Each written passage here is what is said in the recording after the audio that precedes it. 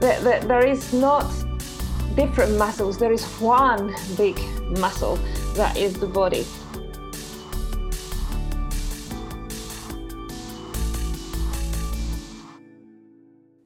So welcome to this episode of Finding Your Range with me, Jeannie DeBon, a movement therapist who specialises in hypermobility, EDS and chronic pain. And today I'm absolutely delighted to be speaking to, well, I'm happy to say a good friend of mine, but also an amazing movement educator and teacher. So please welcome Ana Barretxeguren. And I'm just going to read out her bio because she's done so many things. I don't want to miss any of them. So I'm just going to read out and then we'll get chatting to Ana. So Ana is a movement educator, Pilates teacher, and Myofascial Release practitioner. Through self-enquiry, a passion for anatomy, and her extensive work helping people recover from injury, she has created Moving Fascia, which is a movement method based on self-release, embodiment, and movement techniques developed from the latest fascial research. Her own struggle with catamenial pneumothorax, I hope I said that right, Ana, you can correct me if I said that wrong. This is a rare condition where a woman experiences repetitive lung collapses, has led Ana to a continuous investigation of fascia, focusing on the visceral space and its connections to breath and movement. Ana also holds a postgraduate certificate in Anatomical Sciences from the University of Edinburgh and has over 500 hours of human dissection research in the dissection lab. She has extensive clinic practice as a myofascial release and visceral manipulation practitioner and has been an educator in various Pilates teacher trainings for the past 12 years. Ana founded Evolve Movement Education in 2013, and she is the owner of Brighton Pilates Studio, a Pilates and health centre in Brighton. Wow, I can take a breath now. Talking of breath, that was a lot, wasn't it, to read out? Ana's done so much in a short space of time. So can't wait to speak to you, Ana. Welcome. We're delighted to have you here.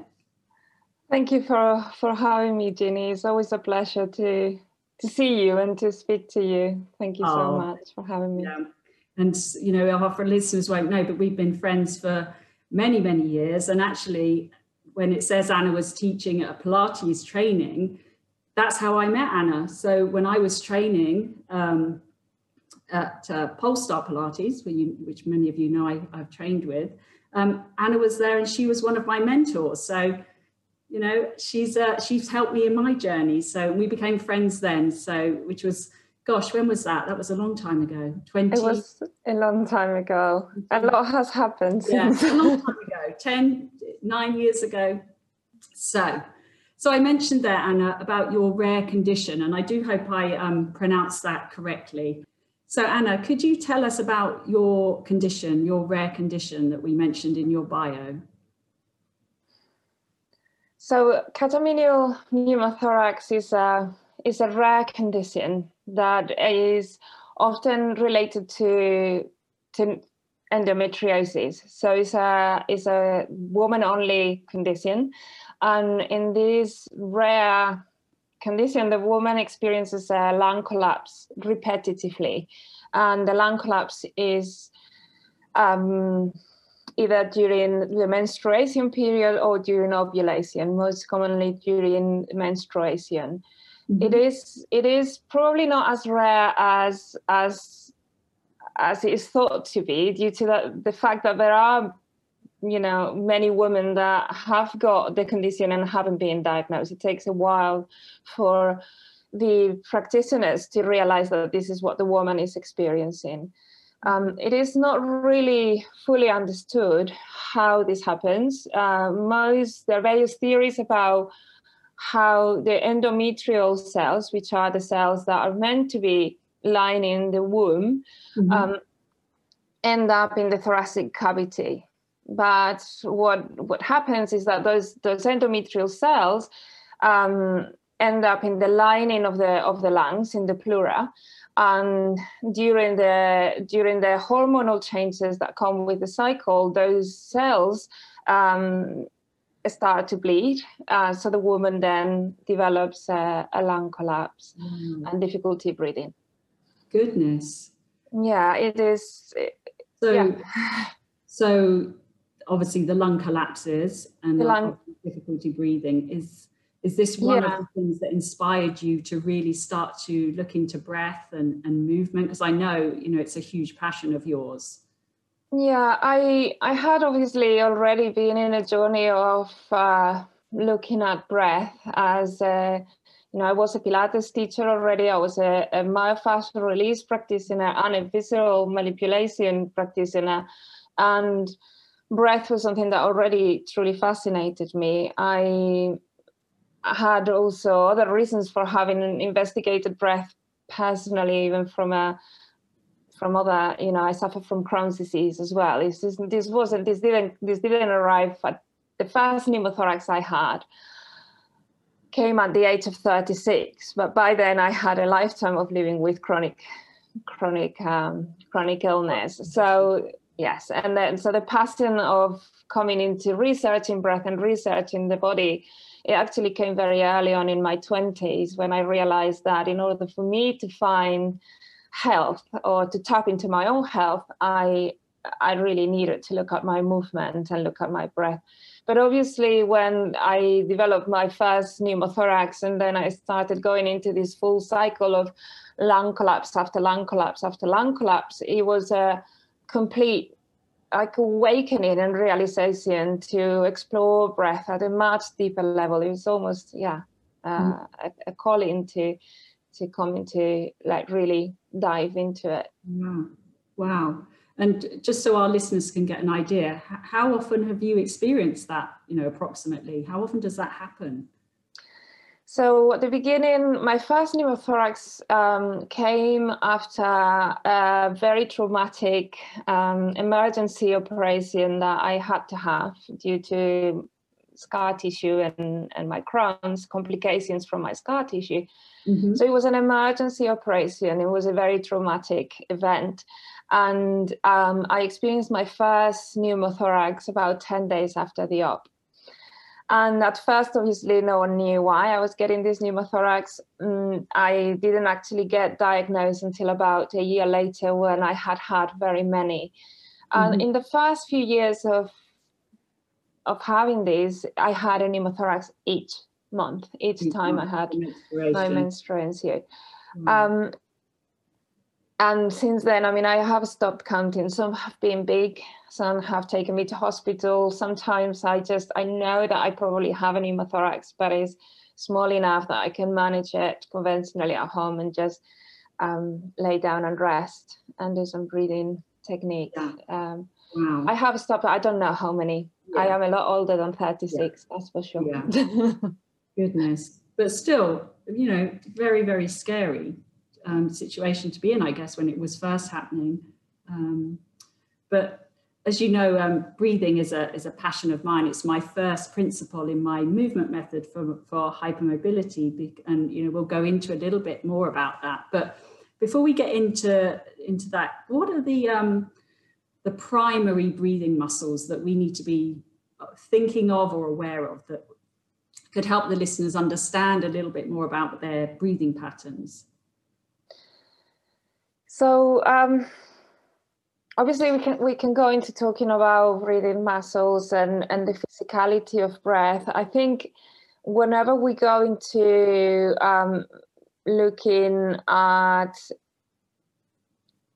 breath, we have to, before we start talking about muscles, I would like to say that we breathe as a whole, that our whole body goes through a process of expansion and contraction, and that therefore us focusing on those primary breathing muscles has to be done with the head of someone that is focusing on something and narrowing our vision into them. And of course that is important, but to have an understanding that the whole body breathes. We are a full organism that has developed from the inside out. So our connective tissue is a continuum, so that we cannot really isolate one muscle of breath.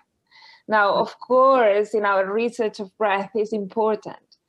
Yes. that we come to understand the mechanisms that are brought into breath, and we can go quite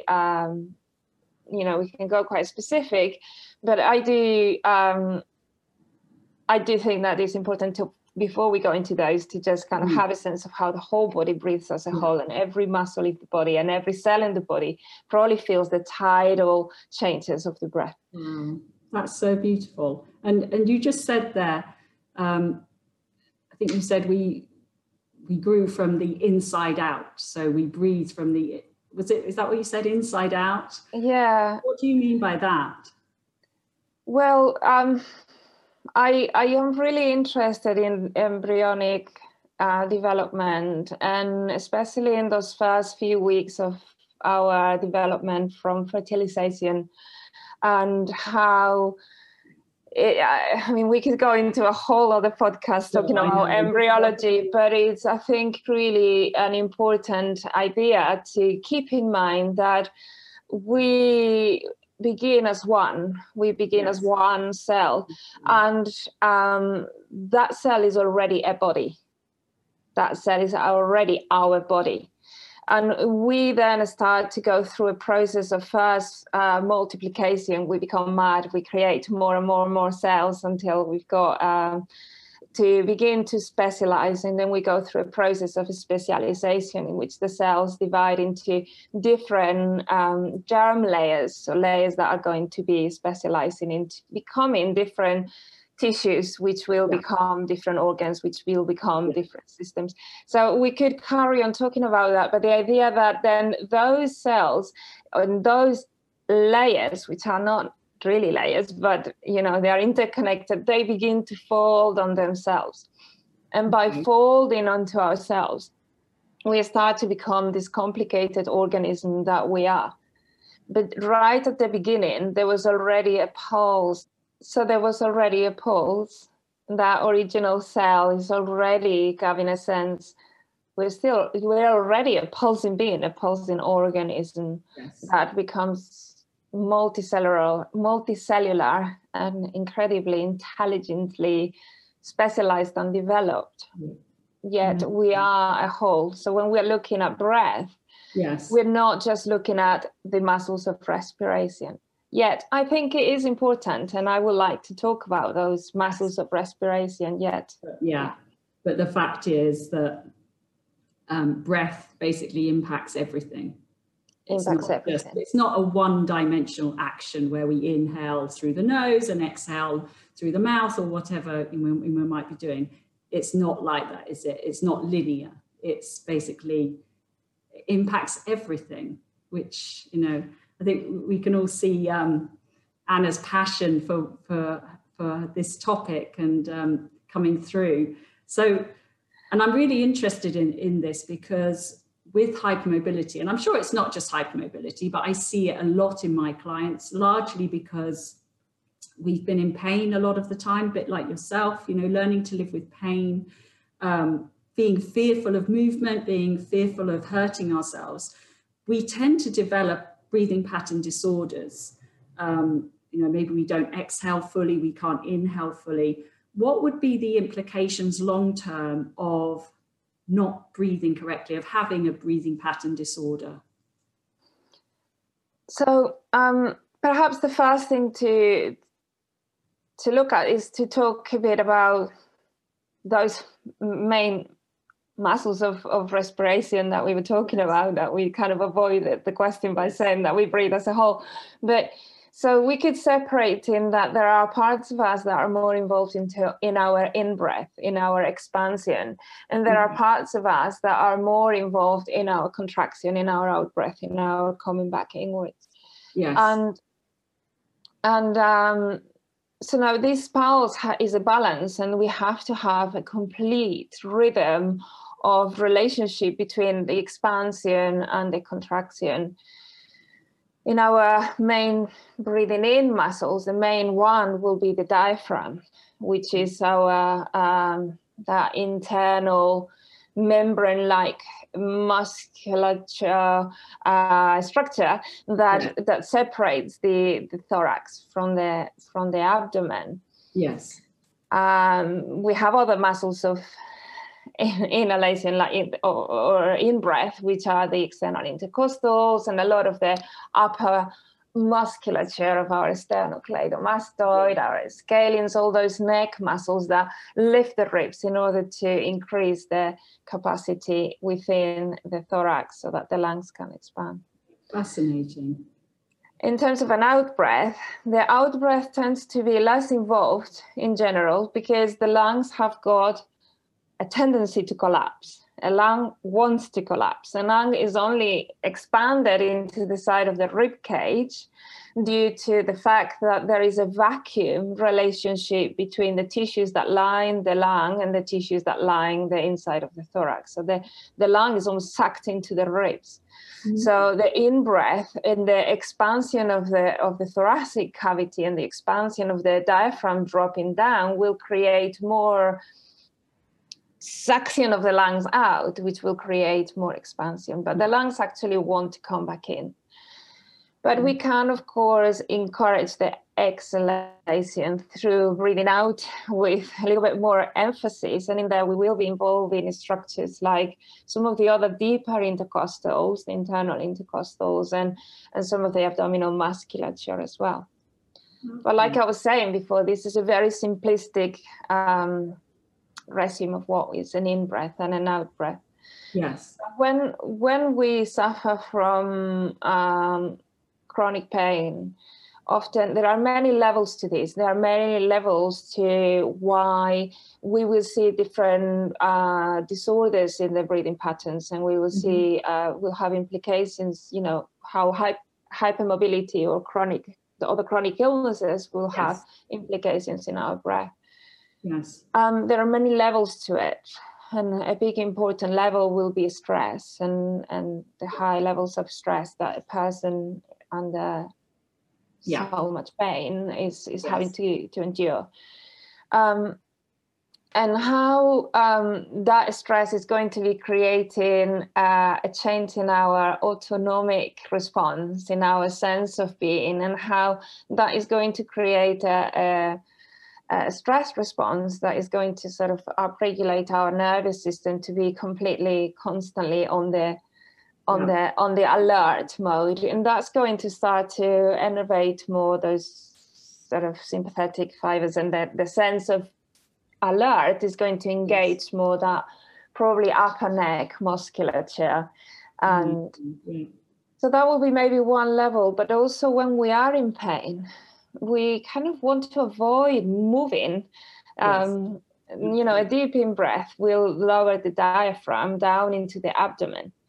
With a deep in-breath that is a sort of rested breath down into the abdomen, the abdominal organs are going to feel the motion of the diaphragm dropping.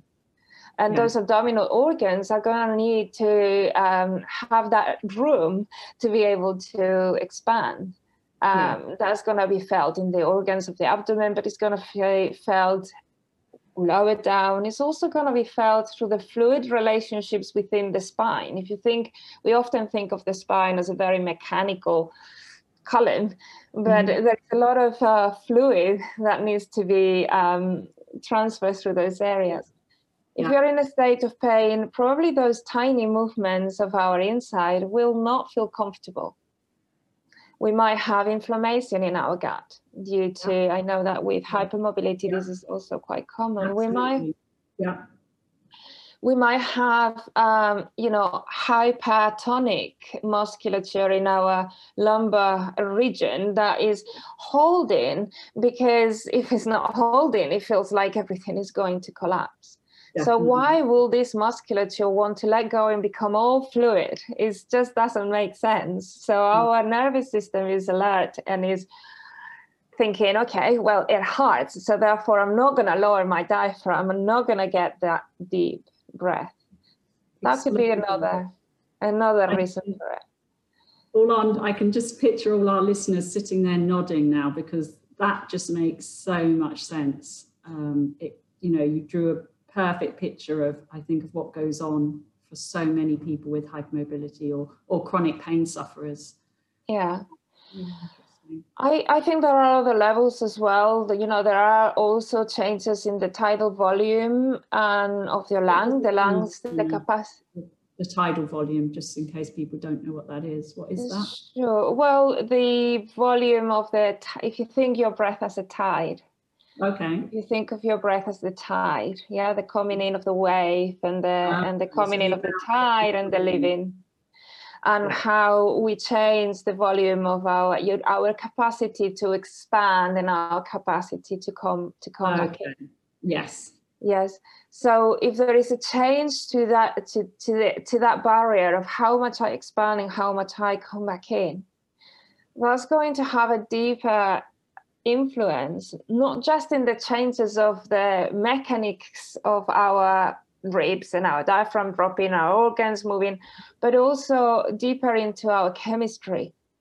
Because if I am not getting a certain level of oxygen and carbon dioxide balance, that's going to start to change also the way that the signaling in my brain. So there is a deep part of our brain in what is called the medulla oblongata. So there's the deep root of our brain, which is in charge, is where our nucleus for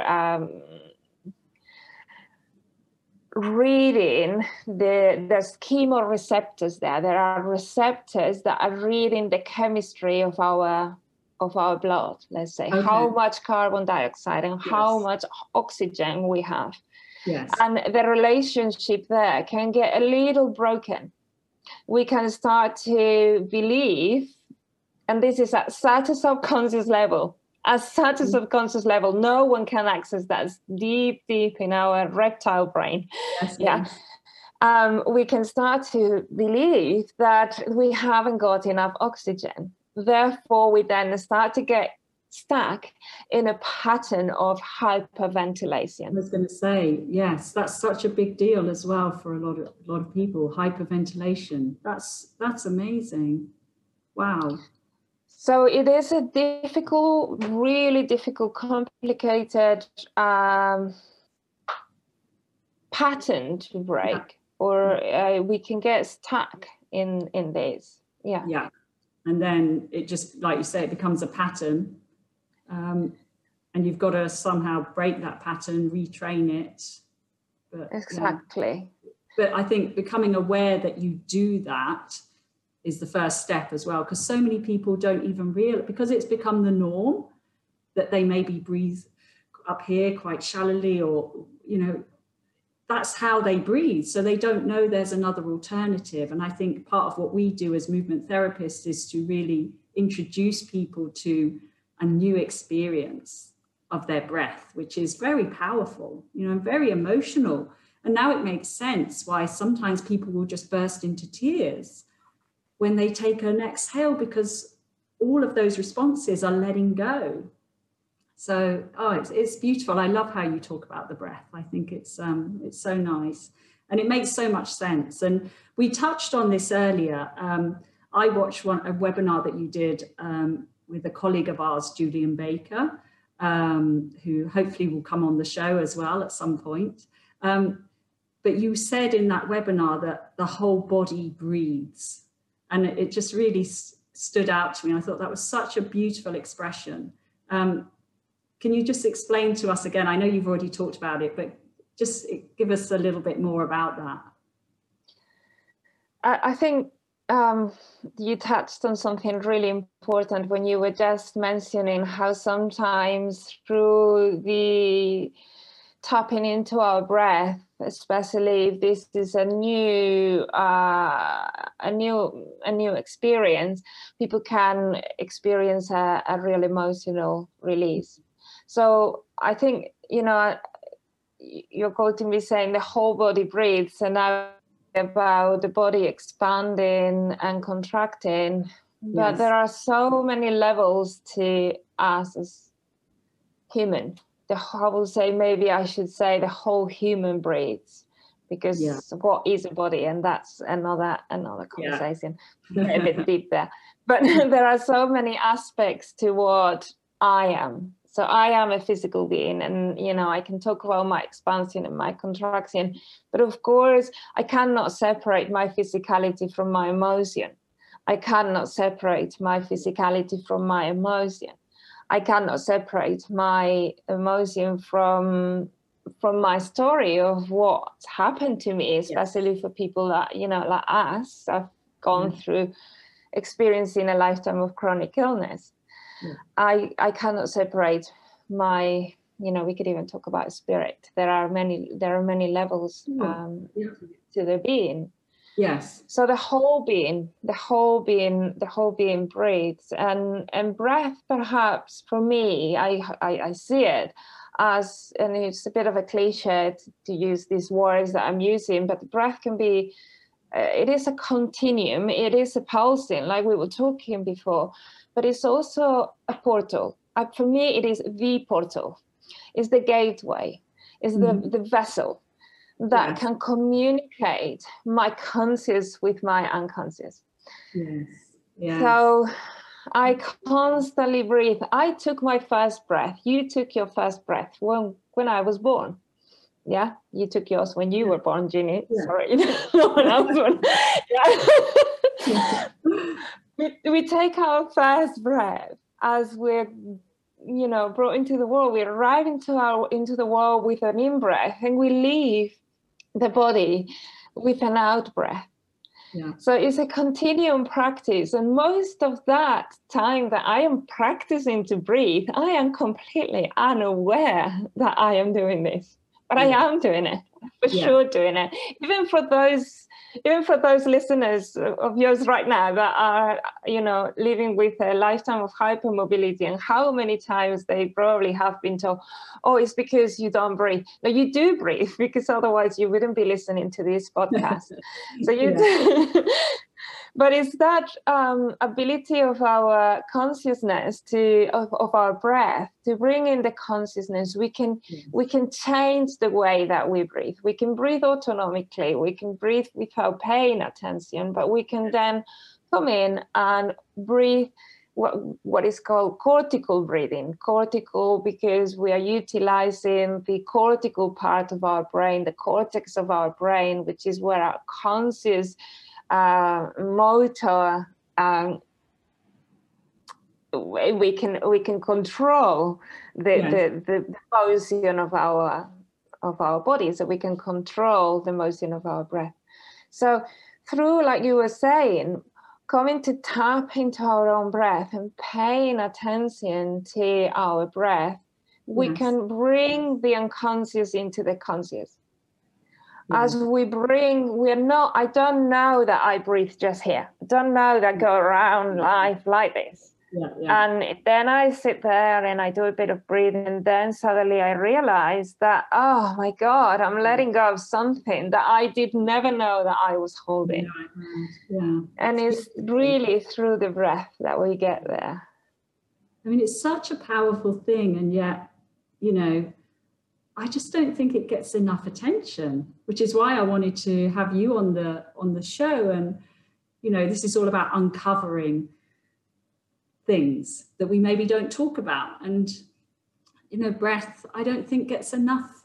When you're talking about it, you're like, wow, it does so many. Obviously, breathing is important, obviously, like you say, otherwise we wouldn't be here. But it's so much more than that. It does so much and influences so much. And yet, certainly in my Pilates training, I didn't get taught any of this. It was like you learn to inhale when you do, what is it? Inhale to prepare, exhale to move, inhale to exhale. And you're so focused, should I be inhaling, exhaling, inhaling? It's just, that's not movement. That's not movement when I'm so making it so mechanical. How can it be so mechanical when it's so deep and, you know, I think it's just beautiful, and it doesn't get enough attention. So thank you for sharing all of this with us. So we've kind of touched on this about anxiety and stress. You brought up stress, and I think we've kind of covered it, but the fact that breath does become an indicator of how we're feeling, you know, that's true, right? It will show if we're upset, if we're stressed, if we're happy, the breath will respond to those emotions. Is that right? Absolutely. It's an indicator, it's a thermometer of our emotion. So much can be expressed through the breath. In fact, I don't know if you've experienced this. I hope it's okay. I'm going to share something a bit personal. I didn't really think I was going to share this, but it's just come up, and I feel that. Well, thank you. So today my dad has gone into hospital with COVID. This morning I got the news that he went into hospital, and my mum was hiding it from me because I'm obviously in a different country, but I heard it in her breath. I heard the anxiety in her breath. And this is not because I am some enlightened being that I can hear things like this, but we know when we are very in touch with someone, especially through a phone call, we can hear the way that they are breathing, the way that they are producing sound, which is also related to their own breath, as well as their vocal cords and other things are, of course, involved with the production of sound. But it really very much shows our anxiety, our own fear can show in the way that we are breathing. So breath is a thermometer, so that it can really indicate our state of being. It can tell us about our emotion, and then at the same time, through breath, as much as breath does show our state of being and our emotion, it is through our breath that we are also able to change our reality, our sense of how it is, our experience of what it which is our own choice. That is something that we can definitely get to do through our breath. Yes. But definitely our breath does show our anxiety. It shows our memories. It shows our story. It has a lot of information if you want to listen to it. Yeah. And like you say, it's just a training or being present in that breath, of noticing it, being conscious of your breath. Because so many times, like you say, we go about our daily lives, we don't even think about it. Unless we have problems. Like I've had pneumonia 3 times, and suddenly breathing becomes a really big issue. You can't breathe, so you start to pay attention. You have to pay attention, don't you? Yeah. And you realize suddenly how important it is. Yeah. I'm always very, of course, having catamenial pneumothorax, I'm not happy to have this condition, but I'm always very grateful to the fact that it's a repetitive, constant rhythm that reminds me of it reminds me that I am alive. Even if I have difficulty breathing, I am still here. I am taking an in-breath, whatever quality of breath that is. So it reminds me that I am alive. And it does remind me how much my breath has got the capacity to change my reality, my physical reality. Change does happen. Our breath has got the capacity to change our form, and also it has the capacity to change my emotional reality, my sense of being in the world. Yes, very nice.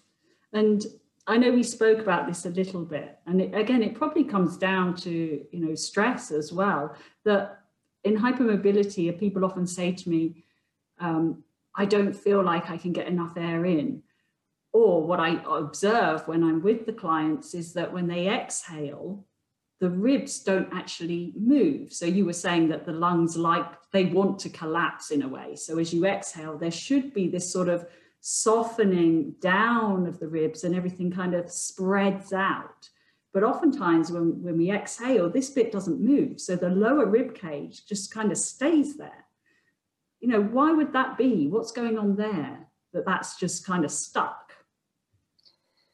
Well, obviously I leave it for researchers and hypermobility experts as yourself to go and explain what is happening with people with hypermobility. But my explanation of it would be that the factor that we were talking about earlier on in our conversation about how much the nervous system is going to avoid breathing into something that is going to be causing pain. So if moving those ribs is going to be causing pain, that could be one reason. If moving that diaphragm, if expanding and contracting is going to be giving me pain, I will avoid it and then therefore get, like you say, stuck. Often people I see, either they, most of us are either stuck on an in-breath or we are stuck on an out-breath. And the person that you are describing, it sounds like someone that is stuck on an in-breath. The ribs kind of got to the expansion and then I don't want to come back in. Maybe coming back in was painful. Is that an experience of pain in a physical way, or is it, something emotional, deeper and emotional as well, which could also be? There are many different reasons why that might be, but that's definitely there are many factors. But I think that definitely that is something that does happen. When people are more stuck on a sort of pattern of like, I can't get enough air in, the first example that you gave, that sometimes could be due to too much contraction. But I think that a lot of the time, that is more the response of someone that is actually suffering from hyperventilation. So we get stuck in this rhythm of, I don't have enough air. I don't have enough air. And that is more at the subconscious level in that response from those chemoreceptors and mechanoreceptors, the chemoreceptors that are in the deep brain, in the brain stem. So that there is almost like at the subconscious level an understanding of our system that we don't have enough in-breath, that we don't have enough oxygen. And that is down to the chemistry of our blood. So that's much, that is a very complicated pattern that nevertheless is something that we can definitely break through doing some breath work. Not necessarily, but training the in-breath, but perhaps in this case by training the out-breath. So I feel like I can get enough air in. Well, it might be that we have to actually come back to the exhale and training the out-breath in order to be able to expand more. But that is a really there's a lot of research around hyperventilation, and there is a lot of research around it in terms of like the different responses that happen within the nervous system and the chemistry and different changes to the buffering that happens in the kidneys. There's a lot of research around that is highly interesting to read, but also to explore in our teaching of movement as well. Absolutely. And I think it's really encouraging for our listeners that you mentioned that we can change these patterns. We don't have to stay with these patterns and these feelings. It is changeable through, like you say, breath work, movement work. So take heart if you're listening to this and you're like, well, that's how I breathe, I do that. Things can change. So take heart in that. Absolutely. And one thing also, maybe I can't change my condition. And I feel like I have a little bit of, I can sort of talk to the hypermobile community a little bit from a sort of chronic illness experience, although I don't have hypermobility. And I know how, I know firsthand how it feels when someone tells you, oh, well, that's just your reality and you can change your reality and that's how it is. And we have a choice. Of course, I cannot get rid of my, repetitive lung collapses. is what I do with those lung collapses. That is my own choice.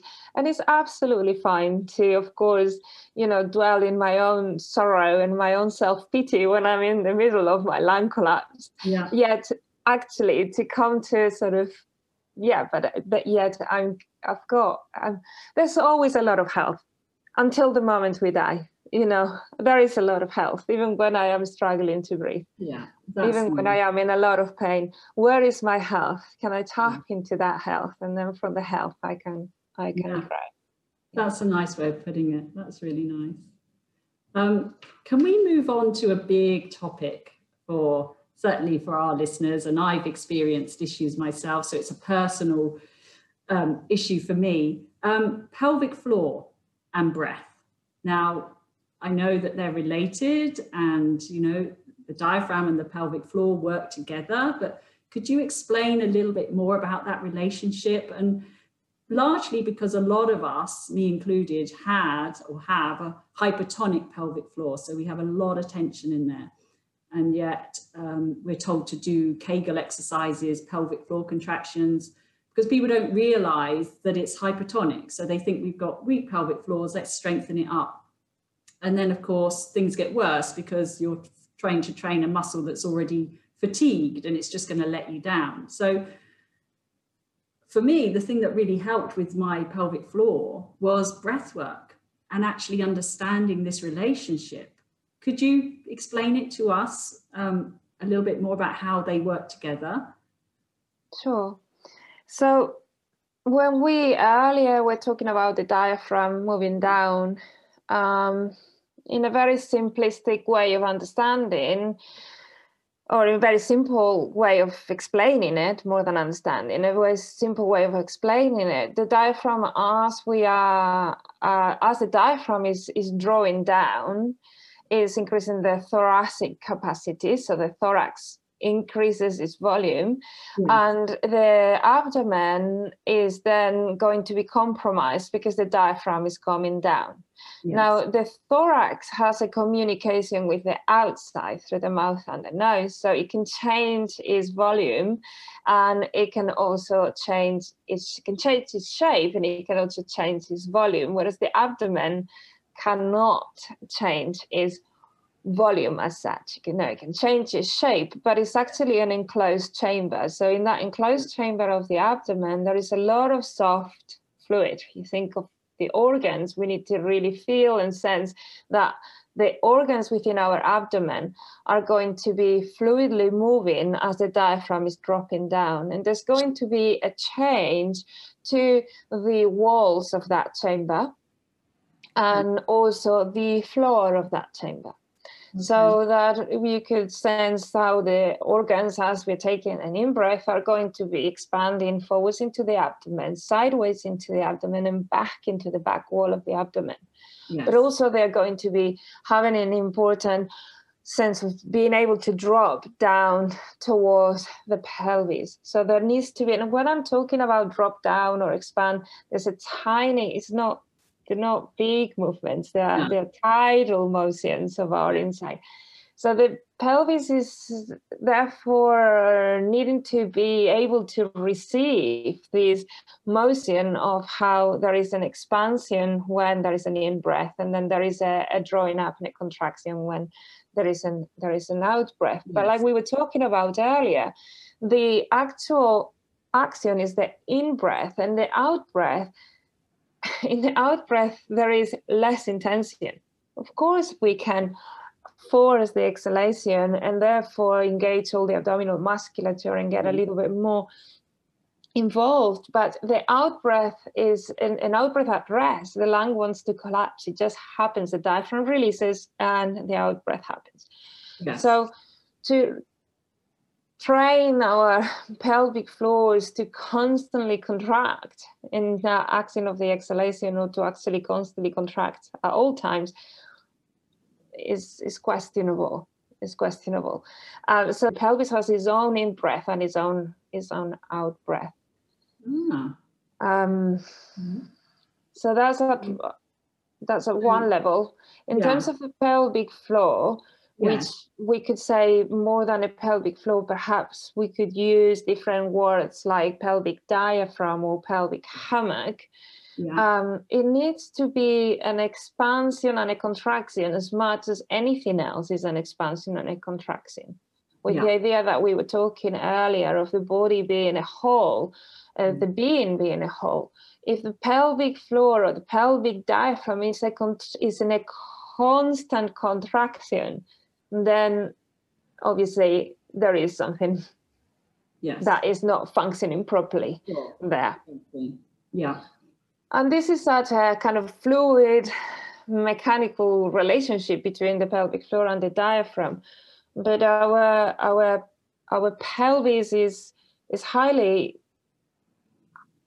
affected also by our autonomic nervous system and our state of mind. So again, any stress, as much as we contract through the shoulders, we are going to be holding down there. So any pain is going to take us towards this constant holding of the inside. Some of our listeners, that will be a really, really chronic condition that interferes with their everyday life, the pelvic floor, the pain that they experience in the pelvic floor area stops them living a normal life, unfortunately. And we work constantly to find ways to help them, recognize that, release that through breath. But I guess it becomes one of those patterns again, that the pelvic floor just, as soon as there's any kind of change, it just wants to contract again. It's such a deep muscle group, isn't it? That it's very, very, very tricky to talk to it, I guess, to kind of communicate with it. Yes, and it comes to the fact that we need to get to it through tapping into our subconscious. It's not something that we can consciously change. We can become conscious that we do it. Yes. But we cannot change it consciously. So I believe breath is that portal, as I was saying earlier, that takes us to be able to kind of move from these two realms of what I do consciously and what I unconsciously do. Nice. So breath is one way of getting there for the pelvis, for sure. Yeah. And this kind of leads on to my next question, core stability training. The old, been around for a long, long time, but sucking your pelvic floor, brace your abdominals and do that for an hour in your Pilates class. Pilates, unfortunately, is well known for that. It's not something I ever taught because it never seemed right to me. I didn't understand why I had to suck in my pelvic floor for an hour of my Pilates class and then forget about it for the rest of the week. Or are we supposed to hold it in for the whole 24/7? And, it didn't make sense. So I never, I wanted to know more about how we as a whole operate. So what do you think of this whole core stability training? The core, what is the core? Is it the pelvic floor? I know this is a whole other topic, but yes, this is a whole episode, Ginny. We do another one on what is the core. I know, but what do we think of the core stability, that I should be holding my pelvic floor, bracing my abdomen, and then trying to exercise of any kind? So Pilates is a fantastic movement method that we both trained in and we both have loved for years. But as any method and as any technique, it's got its limits. It has its limits. So, then we could go into different conversations because, of course, there are many Pilates teachers like yourself and myself that don't teach in this way. But it is something, and luckily, the Pilates community is also changing and beginning to realize that this is perhaps not so effective and not so functional.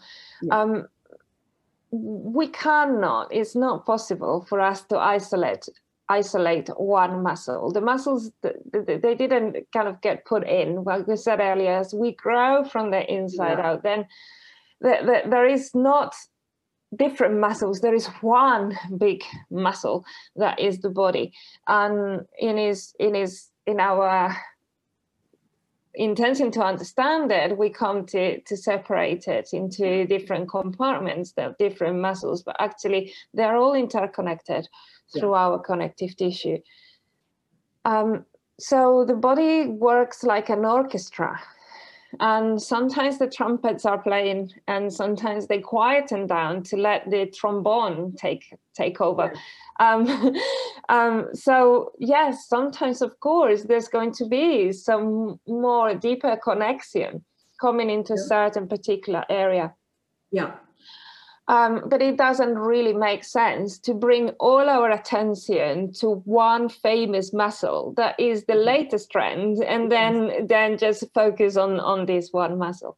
With this idea of just contracting the pelvic floor, or lifting it, and any Kegel, it has its place. It has its place in very specific situations.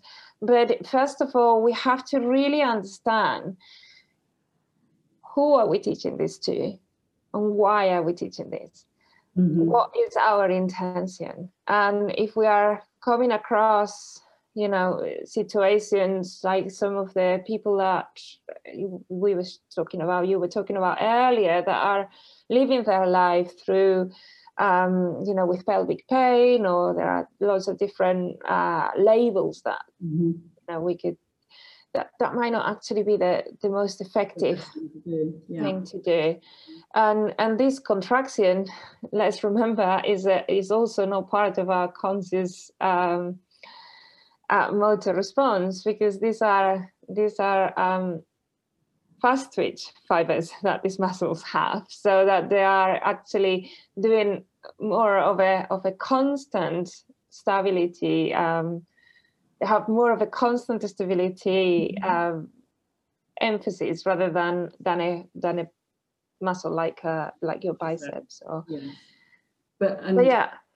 And relating that to breath, of course, if you're holding the pelvic floor and drawing in the transversus, we're always told transversus abdominis, how can we breathe? Like, we've been talking about breath for nearly an hour and how wonderful it is and how the whole body breathes. But if I'm bracing here and then I'm asked to do whatever exercise, how the breath can't really flow as it might be intended to do in a natural way. Yes, and that's going to have a lot of implications, not just for our musculature, but also for our organs, for our glands, for our lymphatics, for everything that actually needs to go through that constant pulse of the expansion and the contraction, and the expansion and the contraction, and again and again, and that repetition. And we are stuck in.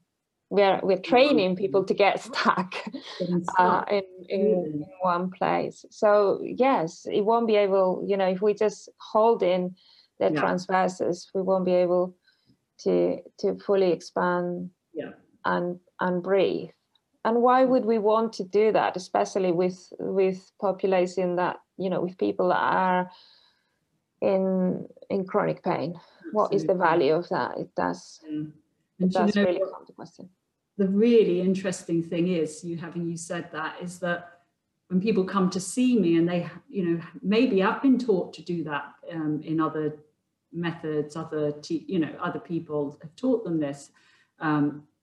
It's just a very common thing, isn't it, that you've been taught to do the pelvic floor bracing. So when I actually stop them doing that, pain starts to dissipate.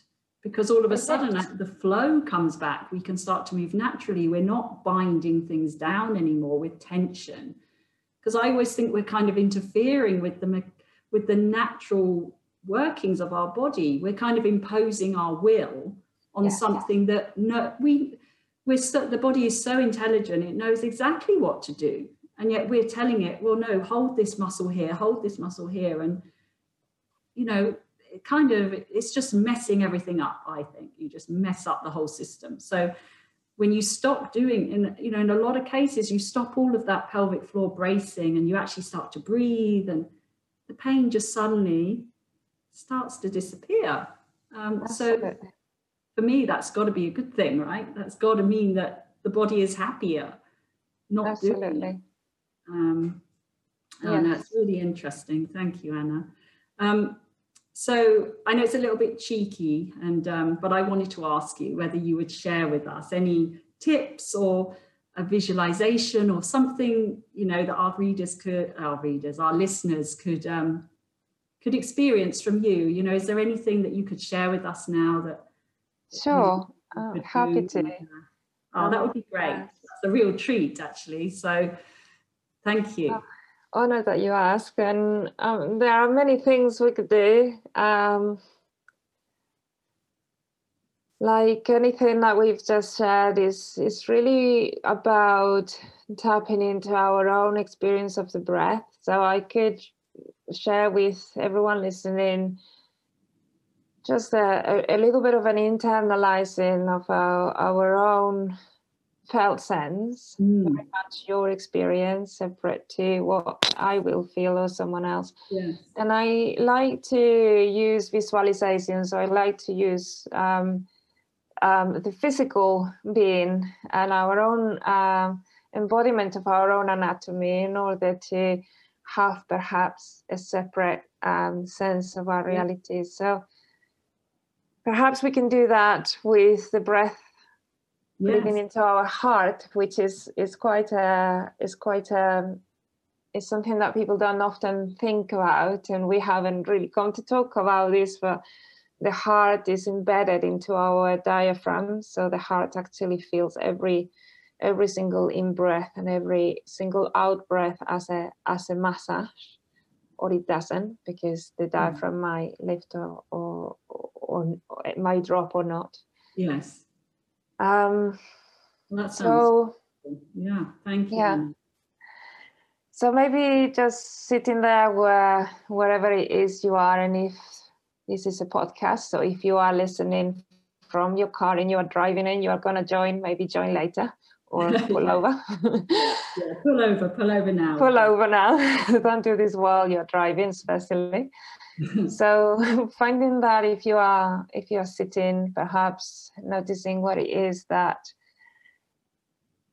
you are sitting on, just seeing if you can feel the hardness of the chair underneath you or the floor, or if it's soft and it's a sofa, maybe finding a way of sitting in which you can direct the weight onto the center of your sitting bones in order to feel that you're able to lift up from there.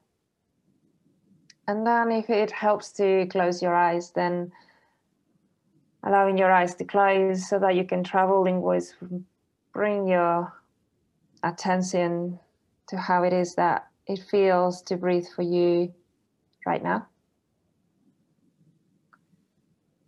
So first of all, not trying to change anything, yet only just sensing what your breath tells you about today, about now, about this moment. Maybe that is hard to stop and sense how it feels to breathe, or it might be that it's easy. Notice how long it takes you to breathe in. Sense how long it takes you to breathe out. And sense whether there is a rhythm there.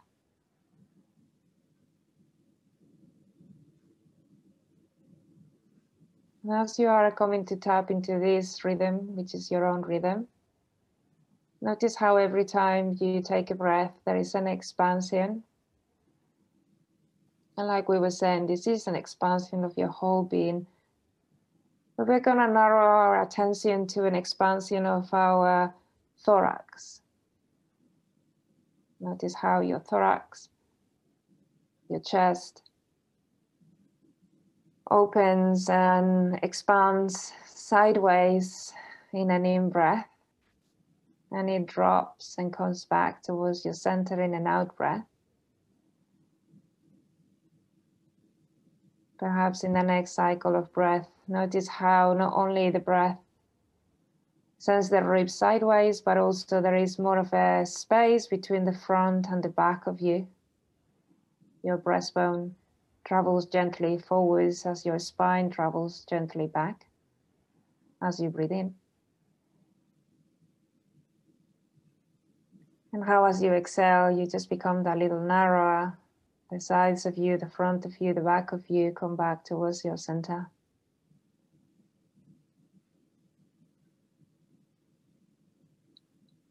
And notice how that expansion also happens towards the top and the base of that thorax. So as you are breathing in, the top of your breastbone gently lifts forwards and up. And there's a sense of perhaps the lower ribs at your back are expanding backwards, and you might feel that you're able to breathe into your lumbar spine. They kind of have a sense of how you can breathe into your lower back. And how everything softens, especially your shoulders, your upper thorax, as you breathe out.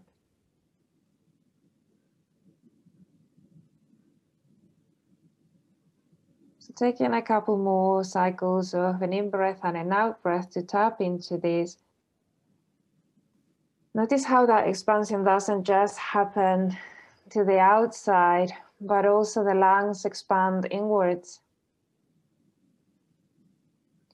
So in your next in-breath, just notice how when you breathe in, your lungs breathe in towards your heart.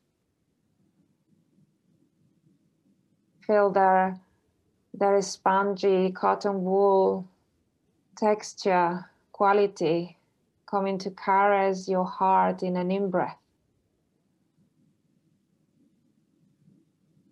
Feel how with your inhalation you are coming to gently massage your heart as you breathe in, and how as you can feel the lungs retrieving away from the heart, giving a little bit more space for the lungs, for the heart to raise as you exhale. This might be easy or maybe not accessible to you. So if this is not something you can picture, then go back to some of the other ideas that might have resonated with you a bit more. But if that felt okay, then taking another couple of in-breaths and out-breaths without trying to breathe in really deep or forcing anything. Just calmly sensing how every time you're breathing in, you are hugging the heart with your lungs. Every time you're exhaling, your heart gently lifts and it actually travels forwards and up a little bit. Breathing in, the heart drops a little, the lungs come to gently hug and caress the heart. Breathing out, the heart lifts and the lungs get away to let the heart travel forwards and up.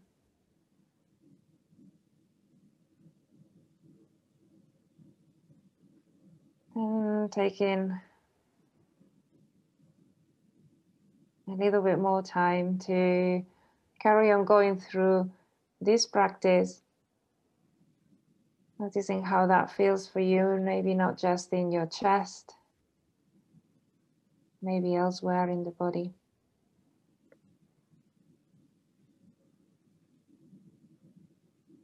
And then slowly letting the breath be soft.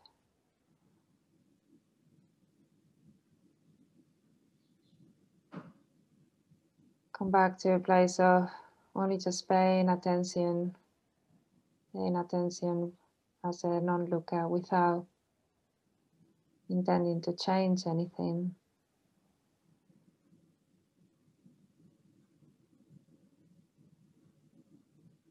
How you feel.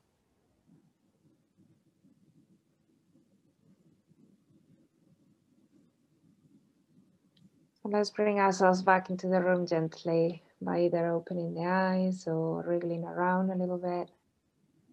That was simple tapping into how we can change our breath by paying attention to it. That was so beautiful.